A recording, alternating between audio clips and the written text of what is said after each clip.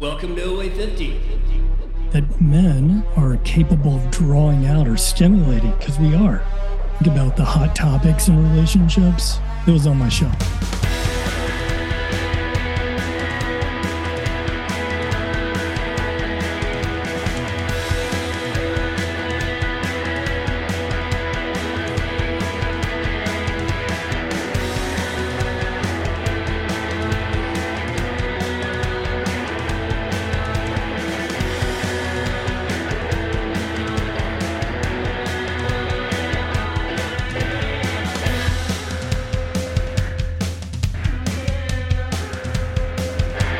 This one is on the polarity switch. Excuse me. I'm off to a great start. Anyway, ran this concept by my wife, and it's like it just splashed cold water on her face because she thought with polarity that I was going to be discussing sex, intimate details of our relationship, and I am. No, I'm not. And I'm going to try my best to make a lot of implications. So, all that said, polarity, what do I mean by it? So, there's a theory that just like with magnets, we have a magnetism both within us and between us as humans that is polarized, so that you either draw closer or further apart, just like a magnet or two magnets, based on masculine and feminine energy. Let me caveat this to say I am by no means an expert on this. And quite frankly, given the theory, I don't think anybody is. It's really a theory.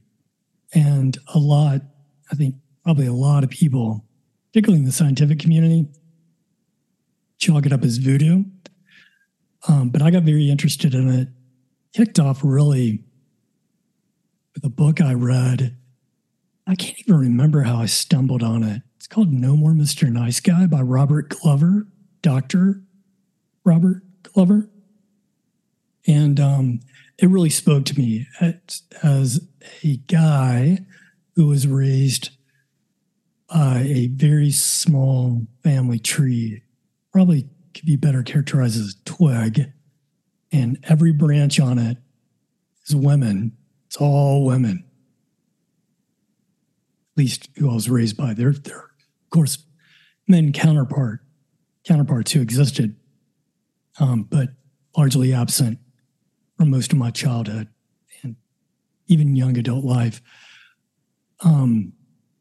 I was very heavily influenced in the feminine, and I wasn't tapping a lot of my masculine energy. And so when I was reading this book, it really spoke to me because I could see how that was manifesting in my own personality.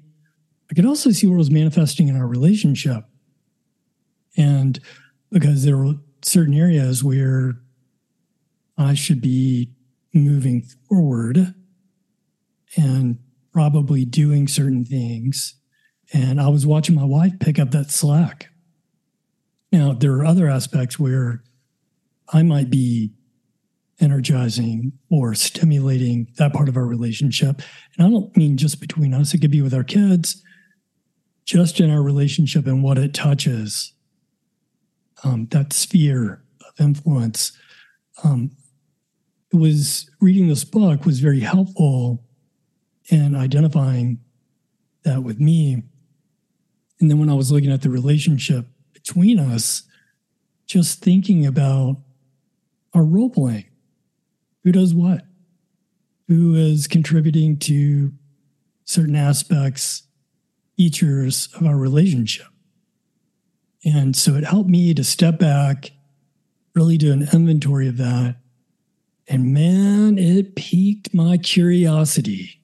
After that, I just started getting audiobook after audiobook after audiobook. And I'm telling you, if you looked at my library, it would look like, oh and I was getting everything. So think relationships. Think about the hot topics in relationships. It was on my shelf. But I was very transparent with my wife about that. And she knows I've got a very curious mind. But all those were really for the exercise of this curious notion about polarity and really some other concepts that were put into my mind to help me evaluate some of these aspects of our relationship that I don't want to say they were really tugging at me, but I saw I was very intrigued on how I could reshape those a little bit and what was in my control. So I'm going to give you an example. And this is not anecdotally, this is the typical hypothetical that's offered really in polarity. But say you got a man, and it could be a woman. I'm just going to use a man for this example, but you got a man in a relationship and he is dissatisfied with the amount of sex, the frequency of sex, and maybe even the quality of sex.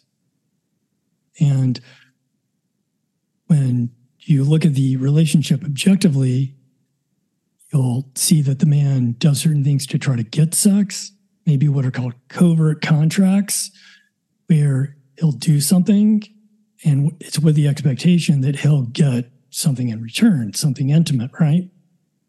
And so it becomes a surrogate for stimulating sex or intimacy naturally. And so what the polarity speaks to is that if you've got neutral polarity in the relationship, you're more or less a partnership. And that aspect is stagnant. You do great when it comes to making the business decisions of a relationship, but when it comes to the emotions, the emotive aspects, the intimacy, it's just sterile or lacking. And typically there's an imbalance. Usually one of the two want more of that intimacy than the other. And so what the polarity theory enables someone to do is, okay, where am I in that masculine or feminine energy? And so what the guy would do is say, when it comes to the relationship and intimacy, what does it really look like? Am I leading? Am I nourishing the attraction in our relationship as a man in the relationship? Am I really heightening that masculine energy for myself? Am I doing things? Am I providing security, comfort? And look, I want to be cautious that when I'm talking about this masculine and feminine, it is not assigned to men or women. We each carry that energy. And a lot of how I'm going to go about this, my approach is going to be from the male perspective, because that's what I can speak best from. And so I'm not going to get into any gender issues, and I'm going to stick with a man and female relationship. But I want to be clear that this is not boxed into heterosexual relationships. And so the concepts can certainly speak differently based on the context of the relationship. But that requires further reading and a better understanding of your relationship, which is actually one of the tips that I'll give later on, is to really evaluate that. But when the man steps back in this hypothetical, he looks at it, he sees, all right, there are plenty of areas where I'm lacking that masculine energy, or that she is not stimulated in her feminine energy. So it could be that he's not providing that security, things of the masculine trait, or it could be that she's not feeling her feminine, which could be the attraction, the love, some of the spark that's provided in the relationship, even within her. and that men are capable of drawing out or stimulating, because we are. When you think back to the beginning of the relationship, there was something that ignited her where she was going to peacock, doll herself up a little bit more than usual, whatever it was, or that courtship. Same with the dude. And so it's trying to tap that flavor again. Now, it doesn't mean that if you're 10 years into a relationship, you got to hit the gym, go to a plastic surgeon, and recreate your physical image. And that was 10 years ago. It's not that at all. We change. Now, it doesn't mean you don't need to pay attention to your well-being and appreciate that that's going to have receptivity from your partner, because it is. Just it's how it is. We can't ignore, can't put a blindfold on to the fabric of intimacy in a relationship and what that consists of, what those features are. Part of it is physical attraction. And so we have to pay attention to that. But when that guy steps back and he recognizes that, then there are a couple of things that should happen. One, he's identified areas within himself and with her that could use some work. Two, he is empowered to do something about it. Now, it's as much as I would like to say, and the essence of the name of this podcast, you could literally flip a switch on her and flip a switch on him and it all changes. It doesn't work that way. The switch is recognizing it and then doing something about it, and with consistent effort and with authenticity. So the objective is constructive and very positive in the relationship, not with some aim of taking it between the four bedposts and that's it. And really, I think, objectifying that part of the relationship. Now, it doesn't mean you can't get weird and do whatever you do. Find your bag, but it's consensual and is within the understood parameters of your relationship. So that's what it's all about. And it exists. It's there. Because when I was doing this inventory of my own, I started to make some changes in both myself and how I was behaving in the relationship. And I saw the differences. And so, but it does take work. And I think for me, and probably for others, there is a sense of it being a little bit disingenuous. Like, I'm having to work at something which I want to come naturally. But the reality of it is that as we naturally fall out of step with who we were at the beginning of the relationship, and the relationship naturally falls out of step with us, that it requires steps to get it realigned. And if it's important, it's going to take some work. That sucks. It would be nice. It would just naturally come back. This is probably, I don't know for sure, but it's probably at the core of relationship counseling, is to do that evaluation on where the problems are and take it back. And if there is anybody out there who thinks that there is any relationship that maintains the initial alignment, you're whack. It doesn't work that way. But it doesn't mean that those relationships that take the natural course of losing that polarity and go to a more neutral state, that the couple isn't happy with it. They can be perfectly fine with it. And you might see that in 20, 30, 40, 50-year marriages where they're like, hey, we're great. we don't care really about those features that are lost on us now because it's not a priority for us. And their happiness has been derived from that evolution in the relationship. So I think as part of that inventory, you really have to ask yourself too, I want to say too, also, what's driving it? Is it a subjective desire for intimacy irrespective of the source?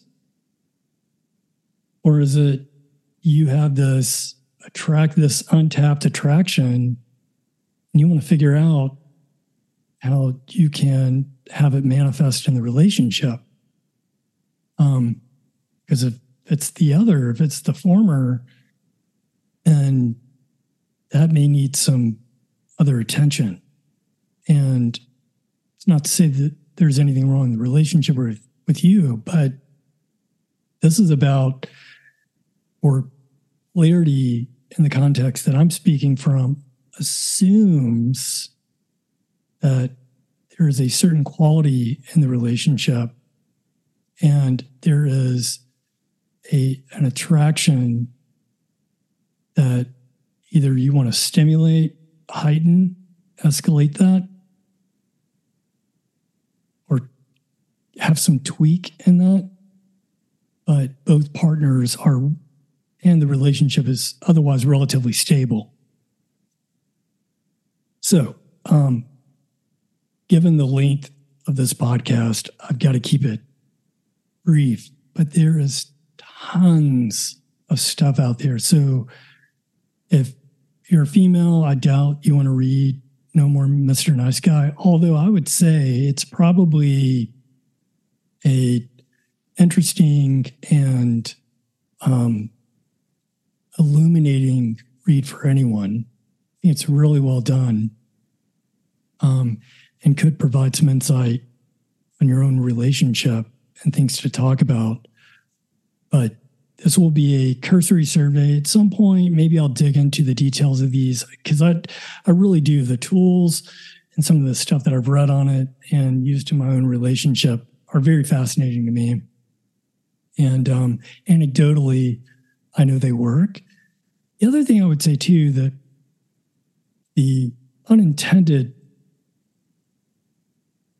consequence is that if you use these tools and you enhance that quality of your relationship in the way that you intend, it will also elevate your confidence. There's no doubt about it. You can largely dispense with some of the aggravation and frustration of what's wrong in the relationship because you're improving that. And as you improve that, confidence escalates in the relationship. And I hope you know that when things are good in the relationship, it makes things a lot better in everything else. So, looking at my notes again. Sorry, I'm still trying to get this balance. If you're listening on a podcast, you're not seeing me occasionally look at notes, which I don't think I've really done yet. But if you're watching on YouTube, see me glance down. Really do try to commit it to memory. But okay, so here, given that background, let me give 5 tips or switches on how to do this. First is doing that assessment. Look at, if you're a man, your balance of masculine and feminine energy. Understand what the problem is. So if it's intimacy, it's attraction, things within that element of magnetism in the relationship, assess that. Both yourself, actually all 3, yourself, your partner, and the relationship. And this does not take a rocket scientist to do this. Be straight with yourself. Understand where the issues lie. And but do that evaluation. So hypothetically, if I'm that dude and I'm looking at it and I'm not providing comfort and security, say my role is to have a job and I'm bringing in the cash. Am I doing that in a way that makes sense? If my responsibilities around the house are to do certain things, am I doing that? If do I have a strong network of friends and healthy hobbies, things that give her a certain assurance that I'm individually empowered and contributing in the ways that I should to the relationship. And then look at her. Is she feeling herself? Is she down and out? Something wrong? And is she feeling good about herself? Not. And are you paying attention to her? And I don't mean like, oh, you look so beautiful, things, generic lines. I mean, really paying attention to the details. When you pay a compliment, it is zeroed in on what you're actually complimenting. It's authentic. This stuff does not work if you're not authentic in both the assessment and the delivery and what's being said. That communication is very important. And then when you've done that assessment, theorize what the problems are, where the gaps are. Is it in the communication? What do you guys talk about? Is it negative, just bitching about the neighbors, whatever it may be, bitching about work? Quality of your communication, that impresses on both people the relationship and how you view that other person. Do you want to be viewed as a stimulant of positivity in the relationship? As someone who is attractive? Or do you want to be buried in the grapevine and negativity? And it's not that those bit sessions shouldn't exist. They should. But you have to exercise some frame control on what the quality of your communications. And so to steer them right. But theorize where the problems are. Look at that. Do that evaluation. If you're not having the frequency or quality of sex that you want, why? And do an autopsy on that. Did you ever have it? And where did it start to decline? And think about why. And there are tons of materials out there that you can tap on helping you identify that problem and even solving for it. But that's part of it too. So an assessment of that masculine and feminine in the relationship. And if you need better definition on that, again, there are plenty of resources on what the characteristics are of masculine and feminine and how you assess that in each. But do that assessment. Theorize what the problem is based on that assessment. And then experiment with rebalancing that polarity with the tools. Experiment and have fun with it. This should be fun. Like you're going in and you're trying to stimulate a little attraction, right? Oh, that honeymoon magic. Do that. Get creative. Let her see that different side or that old side. Be expressive. Or if the old side was somebody who was masculine and attractive because of their silence and movement, tap that again. But really look at the connectivity in the relationship, what that looks like now. How are you guys connecting now? And how can you change that to better resemble what you had then? And look, this is not a wholesale rearrangement of that connectivity. You may have kids, you've got different responsibilities, it's a different game. But it doesn't mean that you're constrained to not make any tweaks, because you can. And then tap tools for that experimentation. looking at the notes on this, but one tool that I used was priming. So if I wanted to have a good evening because we're going to have a date during the day, I'm priming that. Like when I see her, I might talk about the date, talk about my expectation. I can't wait to see her and all dolled up, whatever it may be, or to look at her over the dinner table, or a compliment that I can't share on the air. Who knows? But I'm priming it. I'm getting her into that element so that when the date comes, I'm going to pick it right back up. And we've already got some grease towards a great evening together. Now, there's a technique called push-pull that is largely used up in the pickup and dating community.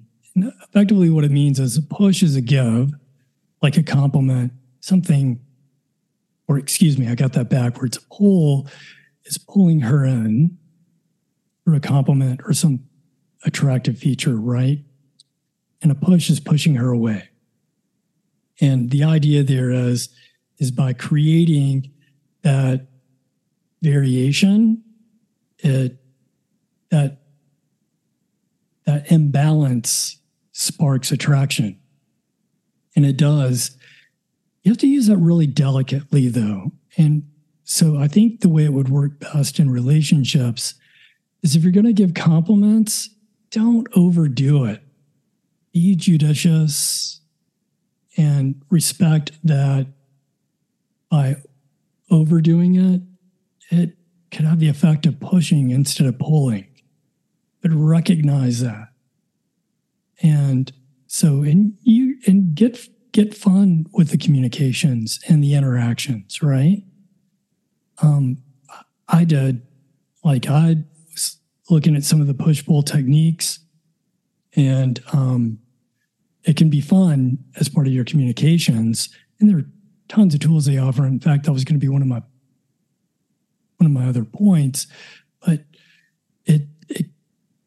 those techniques, although predominantly served to the singles market and men, look, they tap the feature of attraction between men and women, and can be very, very valuable and fun just to inject in an older relationship. So, but I offer the push-pull more for the understanding that it does exist. Push-pull is intrinsic in that polarity. And so if we're overwhelming our partner with our presence, communication, whatever, pull away. Give space. Give time. Particularly if you're together a lot. When you are together, next point is make it quality. Time that you spend together, intentional, as well as the communications. So if you're going to prime, make sure that your communications are aimed towards that priming, building her attraction with you, building the feel-good self-perception about herself. Focus on that because that matters. And if you do that, if that is your aim with the communications, persuasion switch, telling you, go back, go to that episode. If you walk in with a purpose and you empathize where she is, what state is she in right now, right? She's doing something around the house. Keep it simple. Her mind's distracted. Give her a quick compliment. But the quality of your engagement is very, very important. And so recognize what you're communicating about so that you can steer the conversation back to something positive or whatever your intention is. Right? Very important. The last tip is paying attention to the details. Attention to your state, attention to her state. And even though that should be done as part of the assessment, it is an ongoing assessment.